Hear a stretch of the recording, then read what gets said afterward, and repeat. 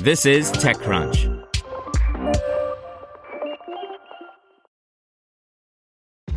This episode is brought to you by ShipStation.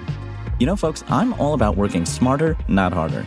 Running a successful e-commerce business can be really convoluted, and honestly, you have enough going on, so I want to introduce you guys to ShipStation. I love using ShipStation because it makes it so much easier to automate all my shipping tasks, and I can manage all my orders in one simple dashboard.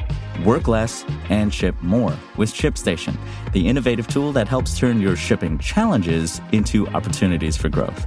Go to ShipStation.com and use code TechNews to sign up for your free 60-day trial. That's ShipStation.com, code TechNews. This episode is brought to you by Shopify. Forget the frustration of picking commerce platforms when you switch your business to Shopify, the global commerce platform that supercharges your selling wherever you sell. With Shopify, you'll harness the same intuitive features, trusted apps, and powerful analytics used by the world's leading brands. Sign up today for your $1 per month trial period at shopify.com/tech, all lowercase. That's shopify.com/tech. Here's your Daily Crunch. Coming up, yes, you have to update your Apple devices again because spyware is bad. But first, Microsoft's mobile keyboard app SwiftKey gains new AI-powered features. Along with AI advances in Windows 11 and Bing, Microsoft announced it's bringing new AI-powered features to its SwiftKey mobile keyboard app for iOS and Android.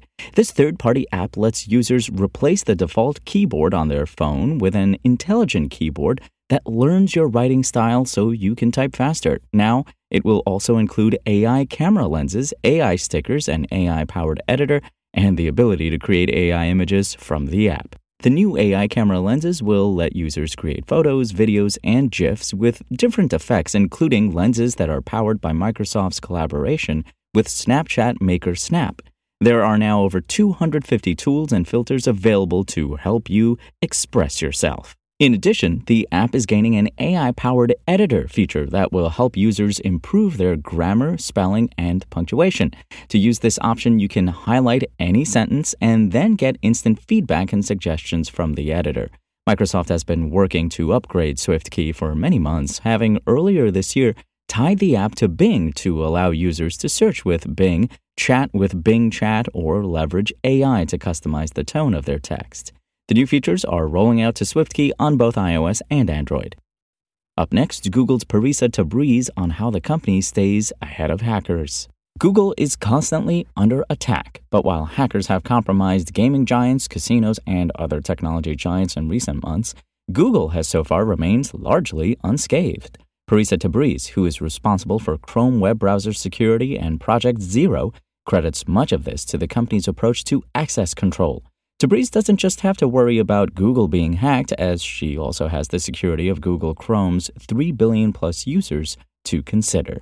Tabriz said, "We have a wide range of users, each with different personal preferences or even the kind of threats that they're thinking. We also have users that want to make sure they're opting into the most advanced security protection, so they have a higher threat profile, such as journalists. It can be challenging, supporting that range of users and making it simple to use in a way that doesn't result in crappy software." Another challenge for Tabriz and her team of thousands of engineers is balancing security and privacy. It's no secret that Google makes its money from data and advertising. How can this be balanced with the security of users? Tabriz said it's super top of mind. Ads are an important part of the web and are related to Google's mission of universal access to information. I remember for a while that ads were a vector for drive-by malware, so we are investing to make sure that ads also are not introducing security risks. While Google has successfully fended off hackers, for the most part, Tabriz acknowledges that if she could go back and re-architect Chrome, there are things she would do differently. And yes, you have to update your Apple devices again because spyware is bad. Apple released urgent security updates for iPhones, iPads, Macs, Apple Watch, and Safari users to patch against 3 vulnerabilities that Apple says are being actively exploited. The 3 vulnerabilities include a flaw in WebKit, the browser engine that powers Safari, a certificate validation bug that can allow a malicious app to run on an affected device, and a third bug that can be used to get broader access to the kernel, the core of the operating system. These 3 vulnerabilities form part of an exploit chain where the bugs are used together to gain access to a target's device. The bug fixes come just days after the release of iOS 17, which includes a range of new security and privacy features aimed at limiting the risk from cyber attacks, such as spyware. For its part, Apple said it is only aware of active exploitation targeting users running iOS 16.7 and earlier. Apple backported the bug fix to iOS 16.7, as well as older versions of macOS Ventura and Monterey and watchOS. The bugs were discovered by Maddie Stone, a researcher at Google's Threat Analysis Group, which investigates state-backed threats, and Citizen Lab's Bill Marzak. In blog posts published Friday, both Google and Citizen Lab confirmed that Apple's latest updates were to block an exploit used to plant the Predator spyware on the phone of an Egyptian presidential candidate. Predator is a spyware developed by Citrox, a subsidiary of Intellexa, that can steal the contents of a person's phone when planted, often by way of spoofed text messages pointing to malicious websites. Update your devices today.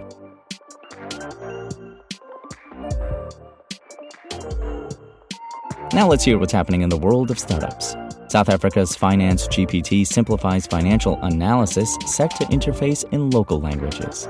Finance GPT is a generative AI startup built to help companies in their financial analysis tasks. Initially built for startups without in-house finance teams and VCs looking to run financial health checks for their portfolios in Africa, Finance GPT, IPOC's cap, says it has over the last 2 years grown to attract a diverse range of clientele, including investment managers and finance officers out to fast-track their fiscal reporting. Finance GPT is also working on a financial voice assistant that will be competent in some African languages to deliver financial advisory services. The voice assistant will be available through its own digital channels and partner financial institutions trying to reach customers in rural areas. Next, HME Square aims to measure glucose painlessly with photoacoustics. People with diabetes have to monitor their blood sugar levels regularly by pricking their skin. Many glucose monitoring device makers worldwide are pursuing needle-free approaches to make this painful process more manageable. Among them is a South Korean company called HME Square, which uses photoacoustics to test glucose levels non-invasively. HME Square was founded in 2020 by Yoonho Kang, who previously worked in semiconductors at Samsung companies for 20 years, and Sua Im, a medical doctor. Kang tells TechCrunch that the co-founders wanted to develop a device to address this common health issue and decided to build a needle-free glucose monitor. Diabetes affects more than 500 million people worldwide, which is expected to increase to 1.3 billion by 2050. The company's device uses a MEMS sensor and photoacoustics using deep learning to measure blood sugar, Kang said. Photoacoustics is a non-invasive sensing technique that involves shining light on a substance, such as blood, and reading the ultrasonic waves it emits. The company will use a direct-to-consumer business model, selling products to people with diabetes and people who use invasive measures like CGM. The outfit is also considering adding subscription models once it commercializes, Kang says, adding that its device will likely cost around $1,000 for 2 years of use. And Communia hopes to build a digital safe space for women. Olivia Doramus didn't plan on becoming an entrepreneur. She grew up in Washington, D.C., obtained a degree in international relations, and went the nonprofit route, helming campaigns around anti-violence work. Somewhere along the line, she pondered about the lack of digital safe spaces for women.